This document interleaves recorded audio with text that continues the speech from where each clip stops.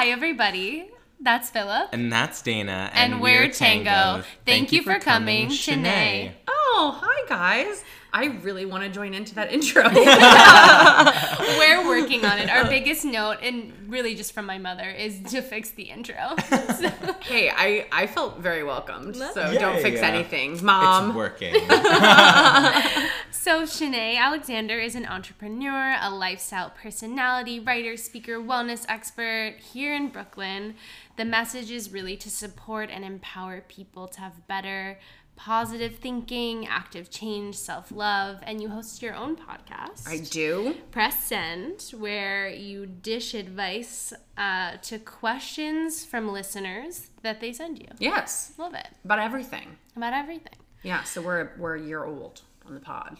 Love it. Happy birthday. Thank Happy you. birthday. Happy Thank you. pod I feel birthday. very honored. Yeah. So something that we always start with on our podcast is where everything starts for us with sex Ooh. and the birds and the bees. Yes. Oh gosh. Okay. Is it my story? Yeah. Okay. What was your birds and bees story?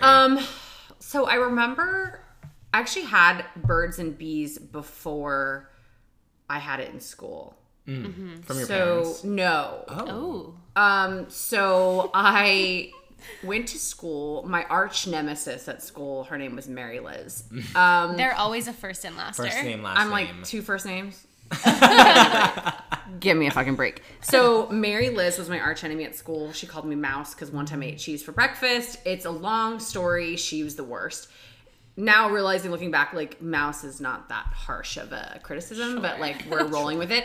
So she was my arch nemesis. So we're on the playground one day, and you know there's like, maybe I went to a poor school. We just had like a concrete tube that you could just sit in. Yeah. Okay. I know what you mean. You went to a poor school too. Great. So we were sitting in the tube, and I remember we were like kicking the gravel rocks around the tube, and it would like hit us in the eye, and we didn't care. But she was telling me about sex, and she goes, "Do you even know what sex is?" I was like, "Yeah." How 'Cause old were you? 4th grade. Fourth. I thought that sex to that point was taking your clothes off and kissing. Sure. Which I Movie tried sex. with my friend Melody, and my mom found us in my closet. She was like, "No." She's like, "What are you doing?" And we're like, "We're having sex." She's like, "Get out." I gotta call Melody's mom. But that's what I thought it was. And then Mary Liz informed me. She was like, "Let me tell you about it." And I was like, "Okay." And she's like, "So the mom's headlights turn on, which are the boobs. And then the dad's car comes out of the garage, gets hard and then goes into the garage." And I was like, "What?" And I was appalled with the fact that like a body part changed like viscosity. I was like, this is such a liar. Like Mary Liz is such a liar. I hate her. I went home. I was like, "Mom, Mary Liz told me this thing about sex." And she was like, "Yeah, she is totally right." And I was like, "What?" And I hated... You know what? I hated the fact that a penis got hard because I was like, that's stupid. Yeah. But then also I hated that she was right. And so I think from then on, I like just resented that fact. But then I, of course, had the school one, which was mostly I found about periods. Yeah. Uh-huh. Yeah. The girls sectioned off was like period Always. talk. And Yeah. what age is that at? I think that was in 5th or 6th grade, Okay.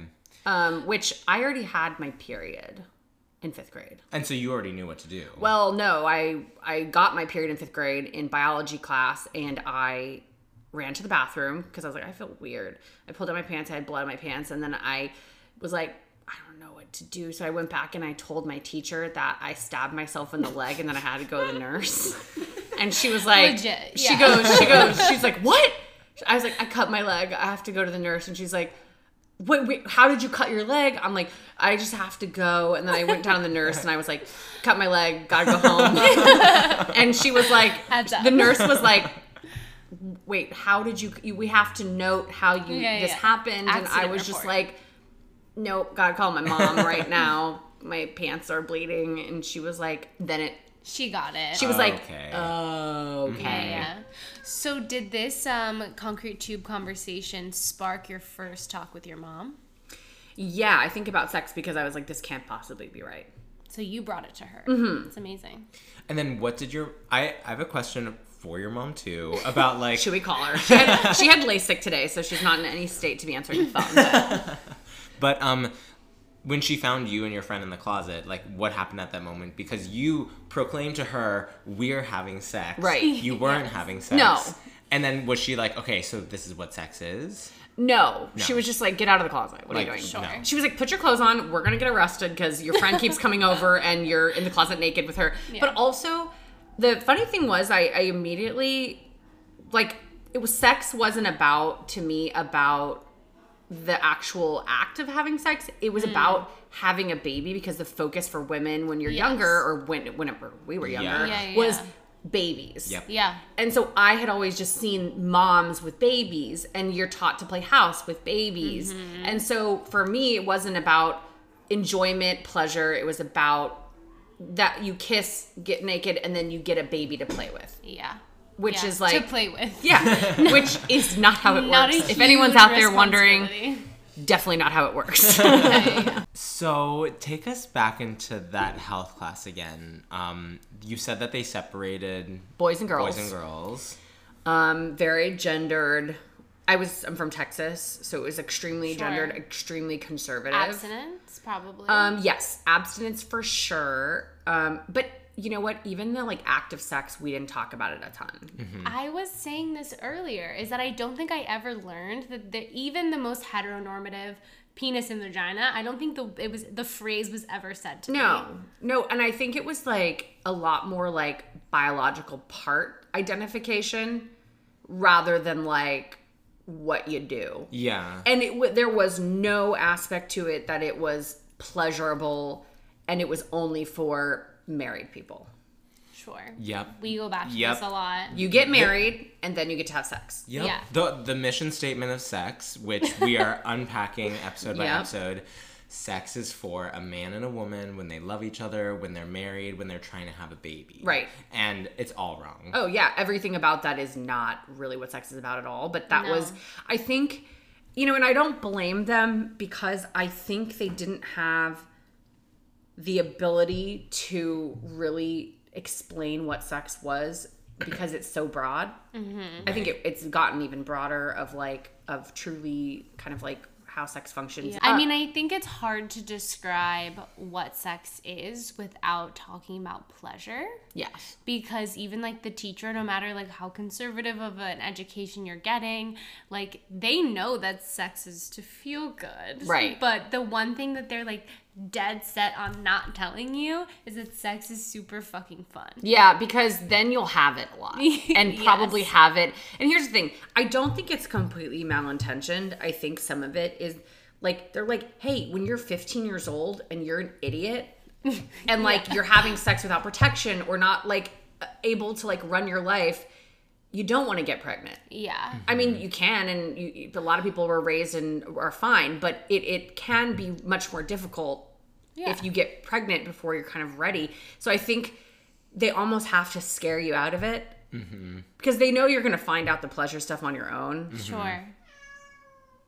Right? Oh, that was a little amen. But I think if they led with the pleasure stuff, we'd all be let's do this. Yes. I think they should talk about masturbation more in school, because I actually think that's actually the way to get kids to be kind of more aware of their sexuality, but also not have to experience it with another person as early. Yes. Agreed. Completely, because part of, obviously, you mentioned not being ready to take care of a baby if you're going to get pregnant and you're 15. But also you don't know how to be intimate when you're 15. No. Sex can breed so much intimacy, and how many people would I have ended up with that, because I didn't have sex until I was 19 years old. I did a lot of other, I was really towing the line of what is sex and what's not. Now my kind of definition of sex is much broader. Yeah. Oral sex is sex, non-penetrative sex is sex. It's all sex. Masturbation is sex. Yes. But back then, P to V That's wasn't only happening until I was 19. Yeah. But there was a lot of gray area. Yeah. Before that. Yeah. And they definitely don't talk about how all the other kinds of sex are sex. And imagine but I don't know if I want to hear my health teacher talk about giving a BJ. Honestly, don't know. In my school, it would be I would melt down. Yeah. You know when things were just too embarrassing? I think it has to do with the type of class and the teacher they bring in. It would be so much easier if health class had an outside person that came in. Right, because then you have to see this teacher every day. Yeah. Yeah. Someone who's like safe. It's like, I'm gonna teach it all of this stuff to you, and then you're never gonna see me again. Yeah. You know how to contact me. Yeah. Here's my But- cell phone number. Here's the thing. They'll be like, "What's your Instagram, though?" No, I honestly think that's why, like, having your parents tell you about sex is so gnarly Yeah. when you're young, because you're like, I have to like take direction from you tomorrow. Like, Yeah. I need to you need to cook my dinner, Yeah. and it's too intimate. So that's why I have proclaimed myself as the cool aunt to all my Yeah. friends' kids. I love I'm it. gonna be the one Yes. to like tell them this stuff, because they don't have to live with me. They Yeah. don't have to. I'm like they safe can space. choose to cut you out of their lives. Totally. If it gets I'm okay too with that. embarrassing, Totally. you just have to deliver the message of the good stuff. Yeah, and be like, let's smoke your first cigarette because you probably won't like it after this. And like, I wish I would have had an adult that like felt safe enough to like tell them I got drunk, or Yeah. tell them I want to have sex, or Yeah. ask them embarrassing questions that I Yeah. don't want to ask like my parents. I had that. I wonder if that's how I am. That's probably why you are the way you are. I definitely did not have that. No. But then, your friends become that for you. Sure. Or for But me, that but happened. then they don't know anything either. Hi, everybody. So it's still us. a new sex company for everybody. And everybody. We'd like to thank all of our listeners for the support that we've gotten so far. We are so excited to be releasing new episodes bi-weekly for your pleasure. And to show our love to you, we've made a promo code just for you. Check out the Tango Plug, or Tote, or both. Use code Thank You For Coming to get 15% off of your first Tango purchase at www.tangowith.us. Thank you for coming. I mean, just like with friends, asking for advice, that was all I had. But even that was embarrassing, because you also then are in this weird competitive space where you don't know who's done what. You don't know who's done what. You don't know who's telling the truth. There's this whole thing of like, am I going to get shamed for not having done that? Right. Or am I going to get shamed for having done that? Even It's a lot having a of period. tiptoeing it. Even I didn't know who had a period. Well, I was thinking recently, like, I started talking to my girlfriends about sex way before I started talking to them about masturbation. Oh yeah, totally. That wasn't until like college. Yeah, I mean, or even later for me. late after college is when I started actually talking to people about masturbation. Right. Otherwise, it was like such a solo, private experience. So private. And also, I feel like even when we're younger, like even with children, like when a like cisgendered boy is touching his penis, it's like, ha ha ha, this is so funny. When a girl does it, Like, no, It's that's dirty. Not, that's We not don't do ladylike. that. Like, dirty. We don't do Yeah. that. yeah, and it was like always like seen as like dirty, bad, Yeah. don't do that. So then you're like, but this feels really good. Like, I mean, the first time I ever masturbated, I think I was like 8. And this is a really fun. Am I allowed to tell this story? Absolutely. So that was like very like you guys are doing good podcasting right now. You're like saying things together. We're very synchronized. Yeah, I love it. It's because you're sitting so close. But I was 8 and we had gone to this river in upstate New York that had all these like smooth stones Okay. in the river. And so I was watching VH1 pop-up video. And I was like, there's some sexy music videos on. I mean, sexy when you're like 8 is like low bar. Yeah. And I remember like being like laying there and just like touching myself and being like, oh, that feels kind of good. And then I was like, what feel good? River rocks in my underwear. And so I put river rocks in my underwear and was just like sitting there. I was like, this feels cool. And then I was like, what if I put them in the freezer? Wow. Oh! And I put them in the freezer. Guys, I was were advanced. I was advanced 8-year-old. Wow. Wow. Yeah. Really All advanced. trial and error, too. Like, you had no touch point before that. No, river rocks. Yeah. Wow. Yeah. Really listening to your body. Yeah, I was like, this feels good. And then I was like, how can I make this feel better? But I think I was also just like, this is a part that like I've never, like that feeling, you're like, this feels good, but like, do other people have this? Or why does it feel good? Yeah, and I'm like, do I have a special power? Because this feels good. I mean, of course I didn't come or anything. It was Sure. just like, this feels good. Well, it's also like you're experiencing touch and sensation on your skin. Totally. In a lot of really public, frequent ways because they're not your private parts Right. or your vagina. And so you're allowed to. And then the first time you even just like very non-sexually touch your vagina is like, oh, I don't touch that very often. Totally. It's like, I just touched this for pee. Just for me, yeah. Yeah. And this is a great segue into like how we start, especially for cis women, like shaming bodies so young. Like you said, for like when you're touching yourself, like it becomes a very shameful thing and is kind of just like breeding like ongoing like body issues in cis women at really young ages. And a huge part of like your practice is this like new idea of like body confidence, which I love. But honestly, I want to know like really what the difference for you between body positivity and body confidence is. Yeah, so I think it's a really important kind of division. So I have been like a lot of different shapes and sizes my whole life. So when I was at my heaviest weight, it was 225, and I was actually like the most confident. Like I was so like cool with the way I looked. I was cool with my body. I didn't even really know that I was supposed to feel bad about it, which was until I was like 22, 23. And then I went on kind of like a health journey, but not really because I didn't like my body, because I like made a bet with a guy friend literally. And we were like, I was like, I like projects. So my project was like, I'm like, I want to learn how to work out and I want to like eat healthier.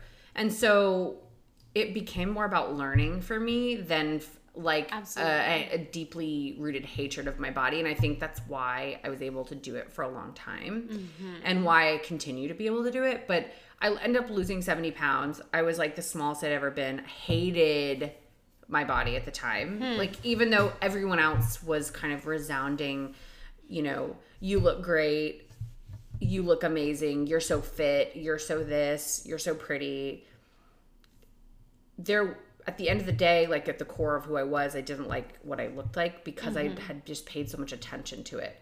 And I became very critical. And so then I kind of was like, all right, I gotta like get back to like a place of confidence and a place of happiness. And so gained like 15 pounds of like sanity weight, but not like intentionally, just was like more relaxed with myself. And was you like, gave yourself maybe permission. And maybe I was like, hey, I don't need to work out 7 days a week, sometimes twice a day. Like this is actually like disordered thinking and I don't want to have that in my life anymore. So I changed back. But then I kind of was on Instagram at this time, and I spent a lot of my time on Instagram because of my work, and I was just seeing this like body positive movement, and I was part of it, and I was speaking to it, and then I was like, for some reason this doesn't feel right. Like, was it that it felt inauthentic, or it didn't feel like the messaging? It didn't feel possible. Like, who can wake up every day and feel positive about their body every day? It's not possible. So then I realized there was this layer of shame. Well, there's 2 layers of shame. There's just one layer of shame of like, I don't know how to feel that way all the time. And then this other shame of, I don't feel like that today. And so I've failed myself even in this. So it's like shame on shame. And I was like, this sucks. So I kind of moved more towards like body confidence, body neutrality, because to me, it allowed for negativity to still be there because negativity is realistic. It's humanity. We're never gonna wake up every day and be like, I look fucking awesome and perfect every single day. But I think the movement should move more towards not thinking about your body as much. So when you fill yourself up with things that you're good at outside of what you look like, pursuing passions, focusing on others, giving, being more gratitude filled in general, I think you stop focusing so much on your body, and therefore it has less power in your life, and it takes up less space. And that to me is how you breed confidence, is because you're a much more balanced person, because you feel so much more appreciation about a lot of different things in your life, rather than just kind of like the physical body. The positivity element comes more naturally, as opposed to being like, oh, I have to be positive about this thing, and therefore if I'm not, I'm failing. And I think just taking the pressure off of us, like I've said this before, I've had Victoria's Secret supermodels come on my podcast and they like don't like their body. So I'm like, well, if you don't like your body, we're fucked. Like, we're like, everybody feels this way. I don't care if you're in a larger body, in a smaller body, short, tall, whatever it is. you can find fault with yourself. Yeah. So let's stop punishing ourselves for finding fault, but let's just focus on other things. Yeah. Has your relationship with your body and all the changes that you've gone through, both mentally and physically, had an effect on your sex life, both like with yourself and with other people? Totally. I mean, I think I was always like pretty uninhibited with I never, like, when a lot of people tell me, like, when they have sex, they're really worried about how they look or appear, lights off, very much, like, whatever. I just never really had that experience because I was very comfortable with myself, even at my, like, largest body. So it's interesting because I answer those questions all the time because people write in and they're like, my husband wants to have sex with the lights on. That scares the fuck out of me. I don't want to do that. Do you have any advice? And really, like, the only thing that kind of helps me anytime I do have, like, a little bit of doubt is kind of going back to the fact that, like, I am confident in myself. I love myself. I am like not only worthy of being there, I'm a fucking delight. And so it's like, if you get to see me without my clothes, with the lights on, God bless you. Yeah. What a gift. Yeah. What a gift. Yeah. You know, like, and never once, you know, I always try to put myself in the other person's position in these kinds of situations. It's like, when have I been really, really super critical of a partner's body? Not Never. Right. Never. Like, I'm If you're never getting like, to the point where you're in bed together, Yeah. you want their body, Yeah. all parts of their body. Well, and you're never to that stage. And so when you can put yourself in their brain, you're like, oh yeah, why would I? People don't do this. Yeah. Like, we make up scenarios in our head to make ourselves feel anxious. And I think when you really do flip the scenario around, you're like, wait, this is actually not a real valid thought that people have. Yeah. And if it is, that's probably not the right fit of a relationship anyway, but it just doesn't happen. No, it doesn't. It doesn't happen. If you're in the throes, you're just horny. Yeah. You're not thinking about, like, that one stray body hair or, like, No. a stretch mark. You're just No. like, Yeah. I'm super horny. Let's have sex. Literally, I remember asking a boyfriend, I said, because I have stretch marks from losing weight and gaining weight, things like that. Long term, we fluctuate so much. Life is very long. There's going to be all different kind of stages, all different kinds of body forms, like, and being okay with that, it takes some of the stress off of 5 pounds, 10 pounds, like, looking more fit at one time, missing workouts. It just takes the stress out because I'm like, I'm on this very long path. Yeah. Rather than this Sprint. Exactly. And the 5 pounds you're just never going to remember at the end. Also, who the hell cares? Yeah.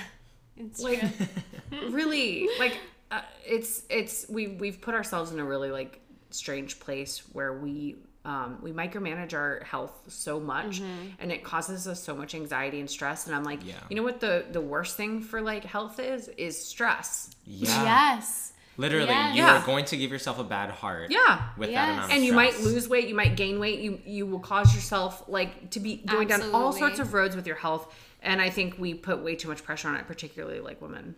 Yeah, I mean, I recently went on a health kind of accidental weight loss health journey, and I realized that cardio is actually, like, ruining my body. Interesting. And Yeah. I'm similar to you. Like, I love goals. I love skill. I love being able Totally. to, like, learn this new thing, become the best at it. And when my, like, workout journey became really successful was when I was like, oh, I want to be so fucking strong. Yeah.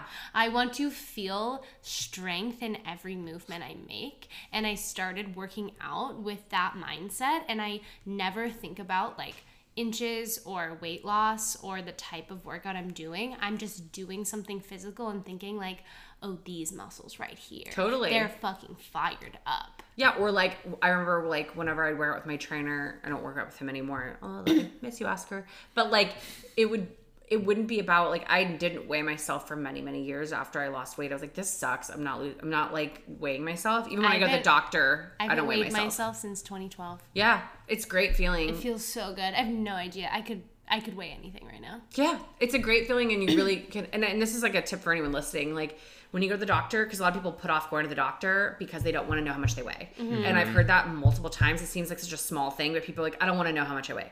You're allowed to go to the doctor and say, please don't tell me how much I weigh, and don't look at the scale. And then they'll privately note that. I always say, please don't let me know how much I weigh. If it's a problem and it's something like obviously detrimental to my health, please let me know. Yeah. Yes. But like, if it's just like noting it on my file, you don't have to tell me. Yes. And it's That's so crazy smart. because it's this one weird little thing that holds us up. But you wouldn't believe how many people have written me and saying they didn't go to the doctor because of that. I'm so glad that you brought it up because not enough people know that. I learned that a long time ago. Yep. On every single like NYU Langone like doctor chart, it says, do not tell me my weight. Do not ask me my weight. Yep. It's a really powerful thing, especially if it's something that's going to stop people from potentially getting checkups, getting yearly exams, getting gynecological exams. Go get your pap smear. Yeah, Yes. do it. You don't have to know that. So if it's Yes. hindering you, you can say no. Well, I think just as a woman, being able to go to a doctor's office and advocate for your body is something you have to learn. You have to learn. And honestly, even as anyone, I remember my brother being like 8 years old and having a pediatrician like stick a finger in my brother's butt to like check something and not ask permission beforehand. First kind of moment of understanding consent, right? And power dynamics, and realizing that like when you're a child, when you're a different body, you have to be an advocate in a doctor's office. Oh, totally. That's crazy that they didn't warn him that they were going to do that. I think they were like, he's a kid. I don't really have to tell him because the kid's not going to understand regardless of what I say. Whew. I know. It was a different time. It Not was- a good yeah, time. I mean, it was like whoa, I don't know how old you guys are. I was like a kid in like the 90s. Yeah. And it was like, wow, it's a different Yeah, time. yeah. And my mother always accompanied me in any sort of doctor's office room until it was. I think now a lot of times they have to, even in doctors' rooms that I've been in lately, they have to have a female nurse inside the doctor's office. Even when I was like doing like LASIK or anything like that, there was always like someone there. If you have anesthesia Yes. of any kind, Yeah. there has to be like some sort of like female staff member present. Wow. Yeah. Says a lot. It says a lot, It but does. but it makes you feel better. Oh, totally. But it's a shame that has to be the case because obviously there was precedent set of like why that would need to be the case. Yeah. But also I'm very thankful for that system being in place. It's just sucks that it has to be there. Well, so metaphorically, what's going on in like these doctors' offices, what we're talking about, and also like what is going on in our sex lives is like we first have to undo the trauma. Yeah.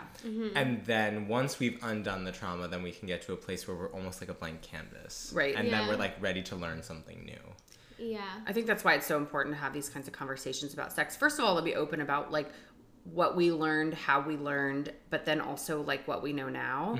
But then also, I know so many people are talking about sex in a public space or even with friends is like they do not do it. Yeah. And you know what's the most interesting thing is on my podcast, I have people write in and they can check the box if they want to be anonymous. Every single sex question I've ever gotten on the podcast has been anonymous. Oh, interesting. So that says something about how people want to be tied to their sex life or not. Wow. You know, whether it's, sometimes I'm sure it's for the privacy of a partner, but a lot of times it's questions about people's personal sex lives and personal like dating lives, and it's always anonymous. Yeah. Wow. Is it mostly from a place of like lack of tools and like how to communicate, or like lack of tools and like how to actually like do something sexually, or lack of tools for communication and like how to breach a topic? You know what I found, and I have a sex therapist come on my podcast quite frequently because I don't want to be the one.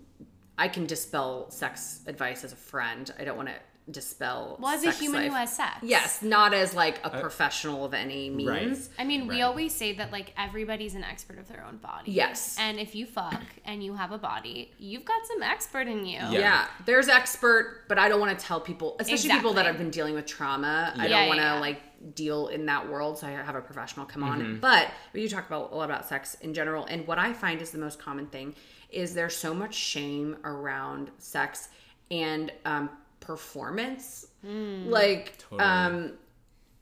the fact that I put out on my podcast that I feel like I got the most response to is that 70 to 80% of women can't orgasm through penetration alone. Yeah.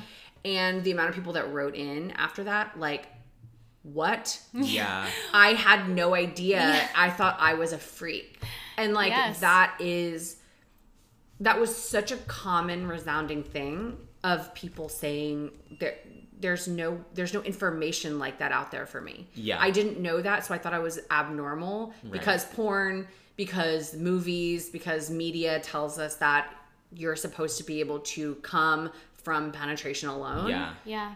Like the fact that like that was such a like ground shaking thing for people, I was like, wow, we really don't have spaces to talk about this stuff. Yes. No, and like, I mean, what they're doing in the classroom is like they're teaching sex only up until the point that someone with a penis comes, Yes, because I then was it gonna means say. Right. means procreation. Right. And then the thing that they're doing in movies is that they're painting it as this like, if it's so good, it'll happen at the same time. Yes. Right. Oh yeah, which Which is Like- lies. Minnelli, lies. I think that happened. I think that's literally happened one time in my entire life, and I was like, "What happened? Yeah. I don't Oh, know." yeah. Like literally, I was like, "This. I need to note this moment forever because Yeah. it will never happen again."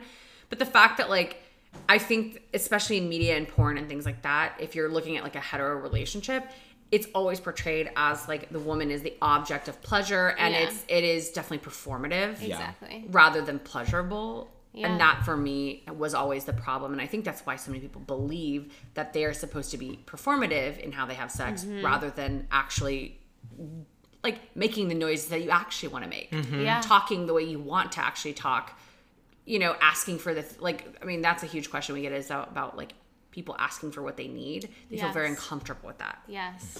because they don't want their partner to think they're weird. They have some strange fetish that they don't want to make often for, you know, at least kind of cis women. They don't want to make their partner feel shamed. It's this thing of like, I don't want to make them feel bad by telling them that they're not, my like, clit ruin is the not on my mood. inner thigh. You know, they're like, how do I communicate this? Because I think there's a lot of empathy when it Yeah. comes to sex too.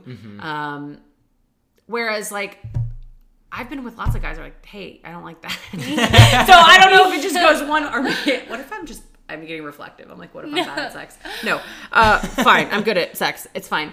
But yeah, I think that people have so many roadblocks into wanting to ask things because either you're like Yahoo answering, or you're like watching porn, Yeah, or sure. you're getting whatever your expectations are from a partner. Sure.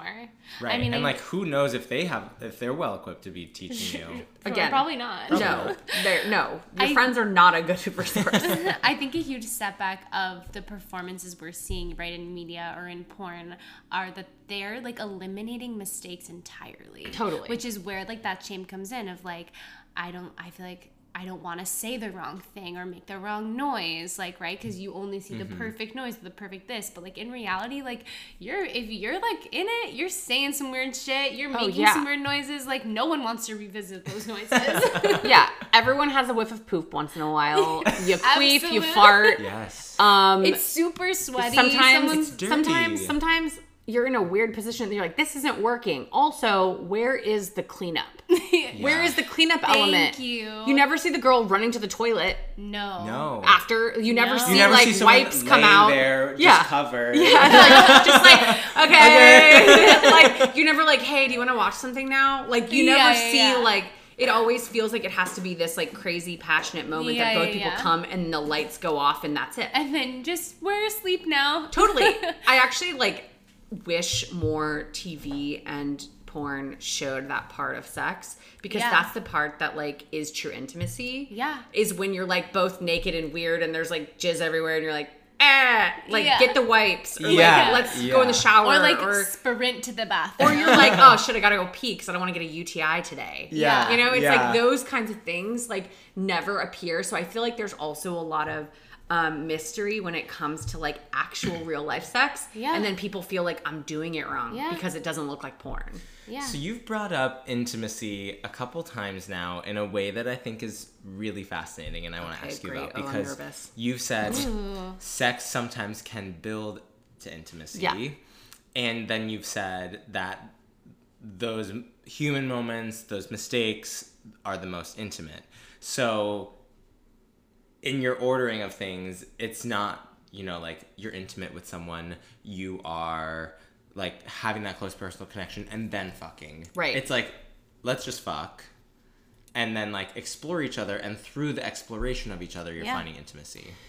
I think it can happen a lot of ways. Like, I think that's like the complexity of intimacy in general, is that it's not a chicken or the egg thing. I think there are people that I've had sex with very early on, and that helps build intimacy. I think the act of sex itself is extremely vulnerable in its nature. Yeah. And so that in and of itself, it has to build intimacy because of the nature of it. Like, being completely naked in front of someone, desiring things, coming, not coming, like it, pleasure, all of it. Yeah. That is an intimate thing. It is the height of kind of like physical exposure. It's the height of, vulnerability of what you need to ask for. It takes a lot of communication, at least good sex does. And in this also weird way, like being selfish, like giving yourself permission to be like, oh, I really like that. Yeah. And I'm going to be selfish, and like, I don't want to be embarrassed of asking you to continue pleasing me. Totally. Or like telling someone what feels good, what doesn't feel good, like being really honest. So I don't think that sex is needed for intimacy, but I think it helps grow intimacy in all ways. I don't think that you have to have sex to be intimate with someone, but I definitely think it shows a different side of intimacy. And I do think, like, one thing that I kind of managed to do with all of my dating, I dated a lot in New York, and a lot of times I would hold off on sex for quite a while with people. And it wasn't because I didn't want to have it, or I thought sex was bad, or that I had any rules. It was more because I wanted to unlock that intimacy with the people that I wanted to be intimate with, rather than just anybody. I definitely had one night stands and things like that, but that wasn't me craving necessarily like that brand of intimacy for myself. And so I used it almost as like, this I know is going to make me feel a way. I want this for certain people. Because there's a lot of like labor that goes into it. It can be exhausting. Yeah. Well, and also just like, for me, there is emotional, and I know lots of people can have sex without emotion or like connection. I personally, like, my journey is like less of that. Yeah. I actually think this is like a therapy session. I start crying. You guys don't charge, do you? So I think when I was younger, my first introductions to sex were definitely much more wild party girl type environment. Even though I wasn't having like penetrative sex, like even my first sexual experiences were always had this wild kind of like tint to them. Yeah. They always were like random, or like they felt that they had to be really like outlandish almost. And so I think for me, my first experiences with sex and that sort of connection, they weren't really based in any emotion or empathy or vulnerability. They were really just like very performative, but also like extreme.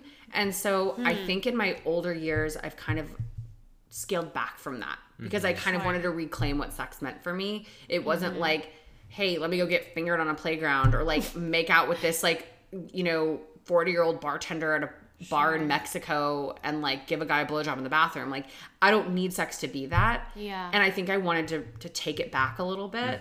Not that any of that's bad, but just for myself, I was like, that didn't feel meaningful. Well, it sounds like it was all very social. Yes. And very public. Yes. And in a way, like needing to like bring it back to like a solo experience or a private experience that was either like for you or for you and someone else. And also I think at that time, like, hookup culture was like fairly new in the media of being kind of shown as this cool thing. It was like that real world vibe. It was like that was being portrayed as like, that's how you became cool. Yeah. Is that you were very free. But I think what the messaging was missing was that, like, yes, you can be free doing that, but you can also be free by owning whatever you want your sex life to look like.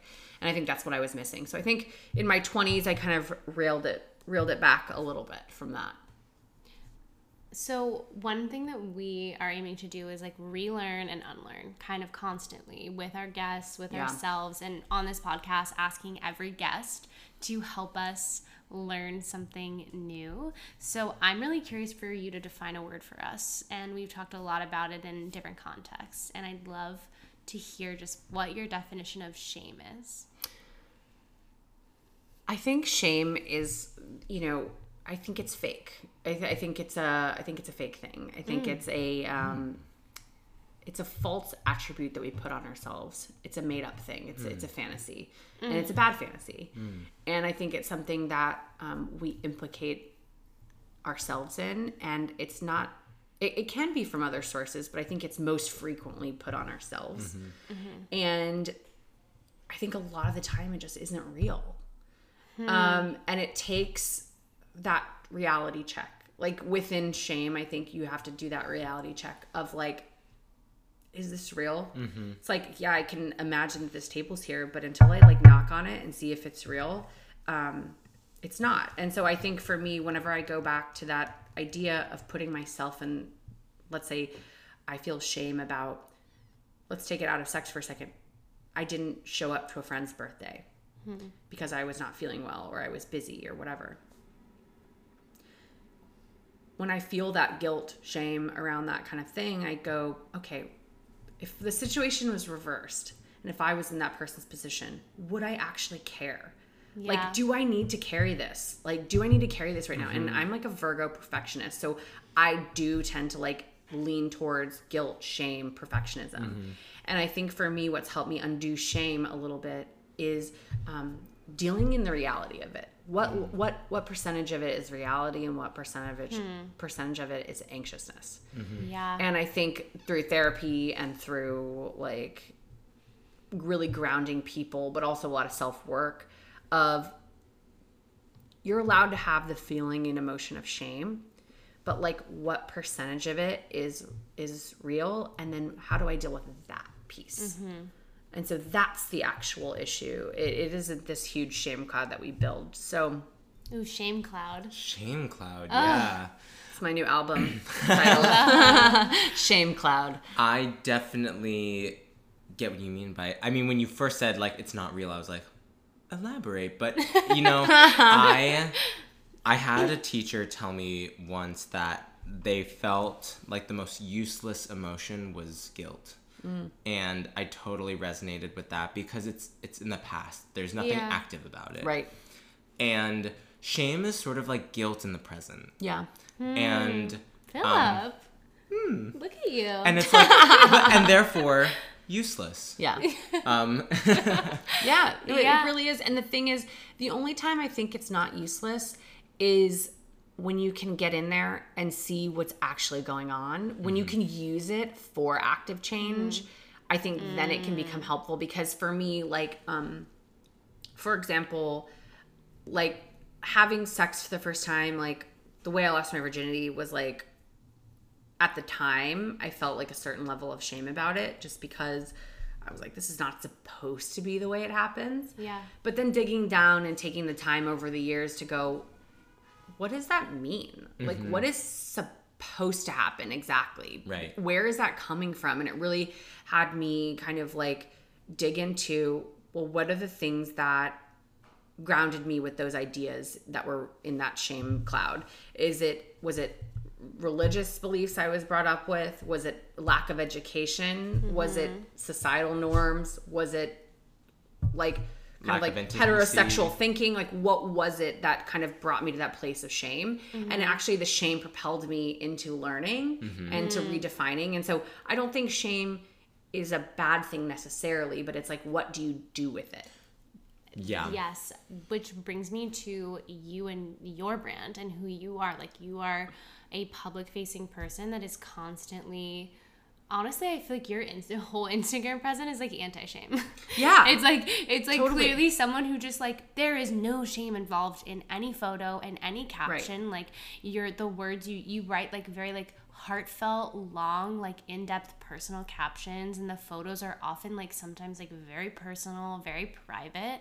And how are you bringing all of these thoughts about shame, about body confidence into your Instagram, into your brand, and how is like your community either like helping you or hurting you, and like how's this relationship existing?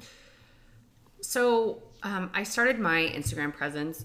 I never like wanted to be like a quote unquote influencer or whatever. Like I never intended for that to be my life. And so I think from the very beginning, I really just wanted to like be myself. And so showing up as myself looks really different when it's in front of that many people.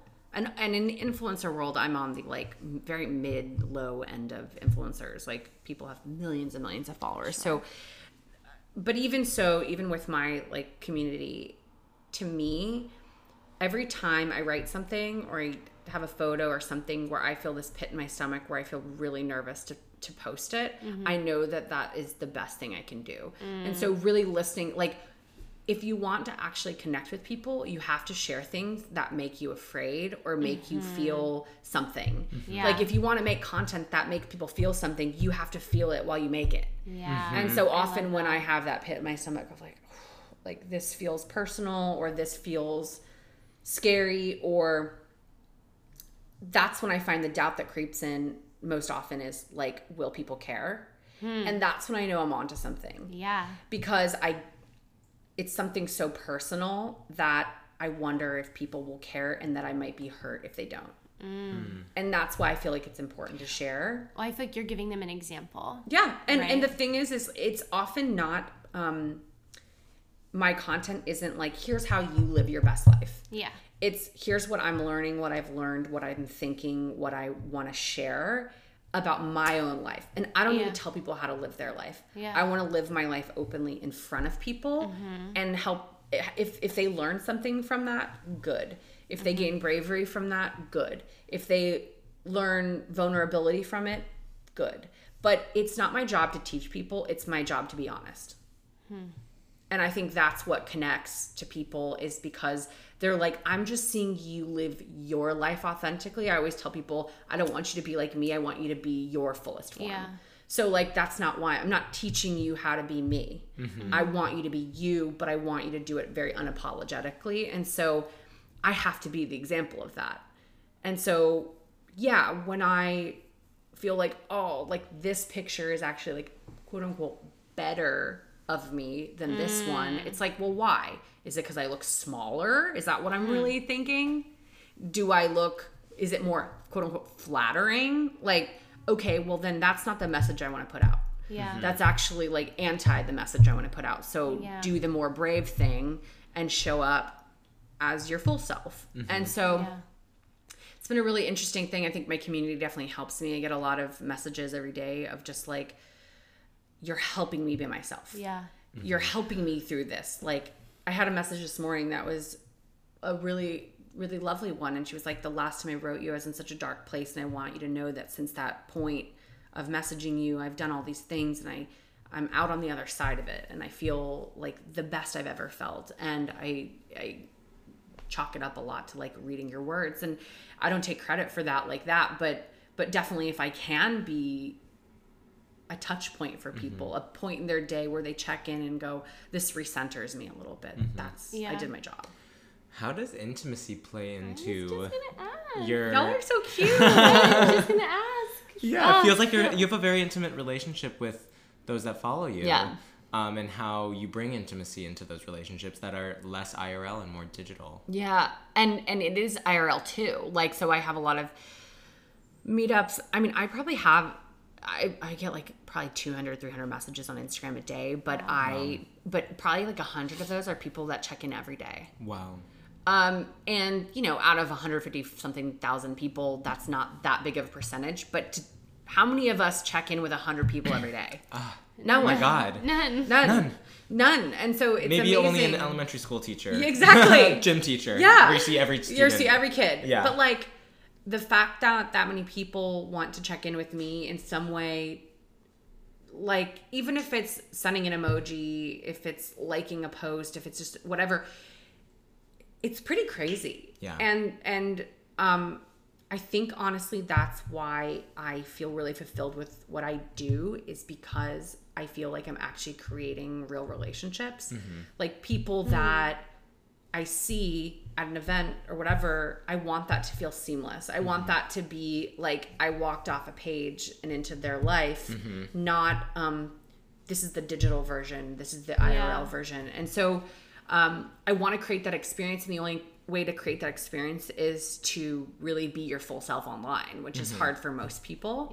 But yeah, we do have this intimate relationship. I mean, for example, I had a part of my community when a woman that reached out, and she's like, my husband cheated on me. We're going through this. I don't know what to do. I don't know how to deal. Like, do I forgive him? Do I not? And I kind of gave her some advice just on DM.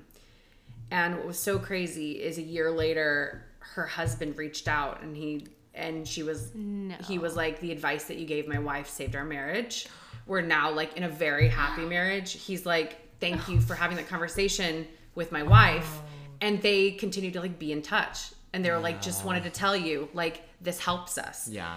And so situations like that where you're like, holy shit, like, sometimes it scares me because I'm like, oh my God, are people actually listening to my advice? Like, but I think that's a good thing. But you don't really understand that intimate impact until you see examples of it, you know, and people saying to me, like, you gave me advice and I got out of an abusive relationship. And now I'm like in therapy. Or, you know, people being like, for the first time, like, something as simple as like I wore a sports bra to the gym to work out and I didn't feel like shit about myself. Like whatever it is, like that's the type of connection that I expect from Instagram, which is maybe expecting a lot, but it's like, for me, that's the bar. Wow. Well, it's kind of amazing because I feel like for most people you hear, oh, my relationship to Instagram made me less honest, less intimate, less authentic, and that translates into their like IRL lives. But it almost sounds like by cultivating as much authenticity and honesty online as you could, you're strengthening what you can give IRL. Right. I mean, like, here's the thing. No hate on fashion bloggers that like to talk about shoes, but like none of their people are going to come up to them and talk about their relationship that's ending. Yeah. And the thing is, like, while, you know, I love shoes. I talk about shoes too. Like, life, we're very multifaceted. We're all wearing people. shoes we're all multifaceted people that can like a lot of things, and we can talk deep and we can talk shallow. But the thing is like, I feel very honored to have created a community where people can feel like they can actually tell me things and they feel like I'm their friend. And I am their friend. Yeah. I may not know them yet, but I am their friend. Like, and I treat them that way, and I want them to treat me that way. And I think that's why my community is so kind of positive, and it feels like they just like know me so well. And they trust me, and I trust them. Like, I trust them with those things, and they trust me back. Yeah. Yeah. Wow, I'm still like reveling in this like marriage story. Yeah. Because I think it's pretty incredible. And I mean, like, it goes back to some of what you were saying about the advice that you give, was that like shame. Let me get my brain straight. People want to talk. I mean, it goes back to, I think you were saying something like, people aren't talking about sex like in public. They're anonymous when they're asking questions on your podcast, and like, but people want to tell you. Like, people want to tell you that thing about their cheating husband. And also the thing is, like, they quote unquote fucked up, and they want to know what to do, and like we have these like hard and fast rules that like we have, like, you know, I'm sure that like that woman who asked like for advice, there was probably 10 people in her life who were saying like, leave him, like he cheated, you leave him. As opposed to like then really exploring like, am I gonna define this person who I have an intimate relationship with by one action out of a million that we make together? Right. And I kind of gave her two paths, honestly. I was like, look, if you want to go down the path of forgiveness, this is what that has to look like. And if you don't, that's cool too. But whatever you, like, know that you have options in here, and also, like, both options, even as two separate things, have a lot of different roads. Yeah. And so I basically said, like, you know, if you want to forgive someone for this, if you want to be with this person, you have to actually do the work, both of you, of forgiveness and like going down that path and like actionable steps, and you have to actually be able to let it go. Yeah. But if you think you can't let it go, like, I'm a bitch. If someone cheats on me, I can't let it go. I'm sorry. I know that about myself. But that's about the internal self-work of knowing what you can handle. Personally, if someone cheats on me, I'm out. But that's not a hard and fast rule for everybody, nor should it be. Like, if you're a person that can get past it, if you're a person that and truly won't harbor that. Yeah. It's like 5 years later, you remember when you did that thing? Like, that's not growth. Exactly. And I said, if you want to let it go, because everyone in her life was just like, leave him. Yeah. Leave him. And I'm like, look, if I was in your position, I'd probably leave him. But if you want to stay, here's like a potential way you could do that. Wow. And for me, it's like whenever I give people advice or talk online, I always am trying to be honest about what works for me, but also I'm like, but there are a million ways to live your life. Yeah. And that's what I want you to embrace. I want you to actually like, who the fuck are you? What do you find important? What do you care about? What are your like internal values, not the ones placed on you by society, your parents, religion, whatever. What do you actually want for your life? Go get it. Go get it. I think the amazing thing about talking about these things openly is that that's when you hear the options. Totally. And you don't know you have options sometimes. Yeah. And whether it's about a relationship or sex or sexuality or your body, it's like, I think that is what influencers are doing really well, is showing like a variety of options. Yeah, and if you're listening to this, make sure that your feeds are filled with a diverse group of people and voices and like that identify. Like, that's why on my podcast I have people from all walks of life, different ages, different sexual orientations, like everything. Like, I want people to go, everyone can come to the table here and find something that resonates from a lot of different voices. Like, if your Instagram feed is all people that look like you need to like reevaluate that. Yeah. Like, right. I really urge anyone mean? listening, like, look at who you're following on social media, and if they all look like you or some version of you, that's a problem. Yeah. Give yourself options. Yeah, and also like you will grow from a wide variety of voices being in your life. Yeah. It's so funny. I once had someone over my shoulder as I was scrolling through Instagram, and I was liking photos, and I was literally liking every single photo that I went past. And they were Thank you. We appreciate you. and I was like, they were like, wow, you like have a really high like ratio. And I was like, well, I only follow these people because I love all of their all of the content. Right. Like, I follow them because I like them. Yeah. I'm not hate following everybody. Yeah. Imagine that. Yeah. No, I think it's really important. And also I think we don't realize how much the curation of the people in our lives, social or not, really does affect our output. It really does affect our mindset. Like, you know, I kind of do this exercise once a year, but I basically go through it and you have to do this quick. So if anyone's at home, you got to do this quick. Get your notepad out. But yes, a notepad, a pen, to believe it or not. And give yourself like a minute. Who are the people that give you life? Write them all down. And then start thinking about the people you spend time with and like how many people appear on that list and how many people don't. Yeah. And I think it's not about cutting those people out. It's about managing the amount of energy and time you give people. And I think that can go for social too. Like, if 90% of the people that you follow make you fucking hate yourself, you should probably clean out your feed. Yeah. You know? And I think that's how you get rid of a lot of body shame. I think that's how you get rid of a lot of sex shame. I think that's how you get rid of a lot of relational kind of guilt and shame that we all feel. Is like, do that inventory constantly. Like, clean out your fucking closet, take those people to Buffalo Exchange, sell them. Like, trade them in for some extra pocket money or something. I wish I could get some money from unfollowing people. Instagram, if you're listening. New business model. Well, I think that you've honestly just outlined like the foundation of being able to unlearn something and relearn. You have to clean house, whether it's like clean headspace, clean friend group, clean closet. You clean, you remove, you excavate, and then you learn on top of it. Yeah. You have to make room to be able to add more stuff in. It's just how our brains work. Shanae, thank you so much for coming on the show. Everybody, check out the pod. Press Send. And then you can also find me on Insta. On Insta. Shanae Alexander, Chinae Alexander, the normal way. It's always spelled. Amazing. Amazing. Thank you for coming. And thank you for listening.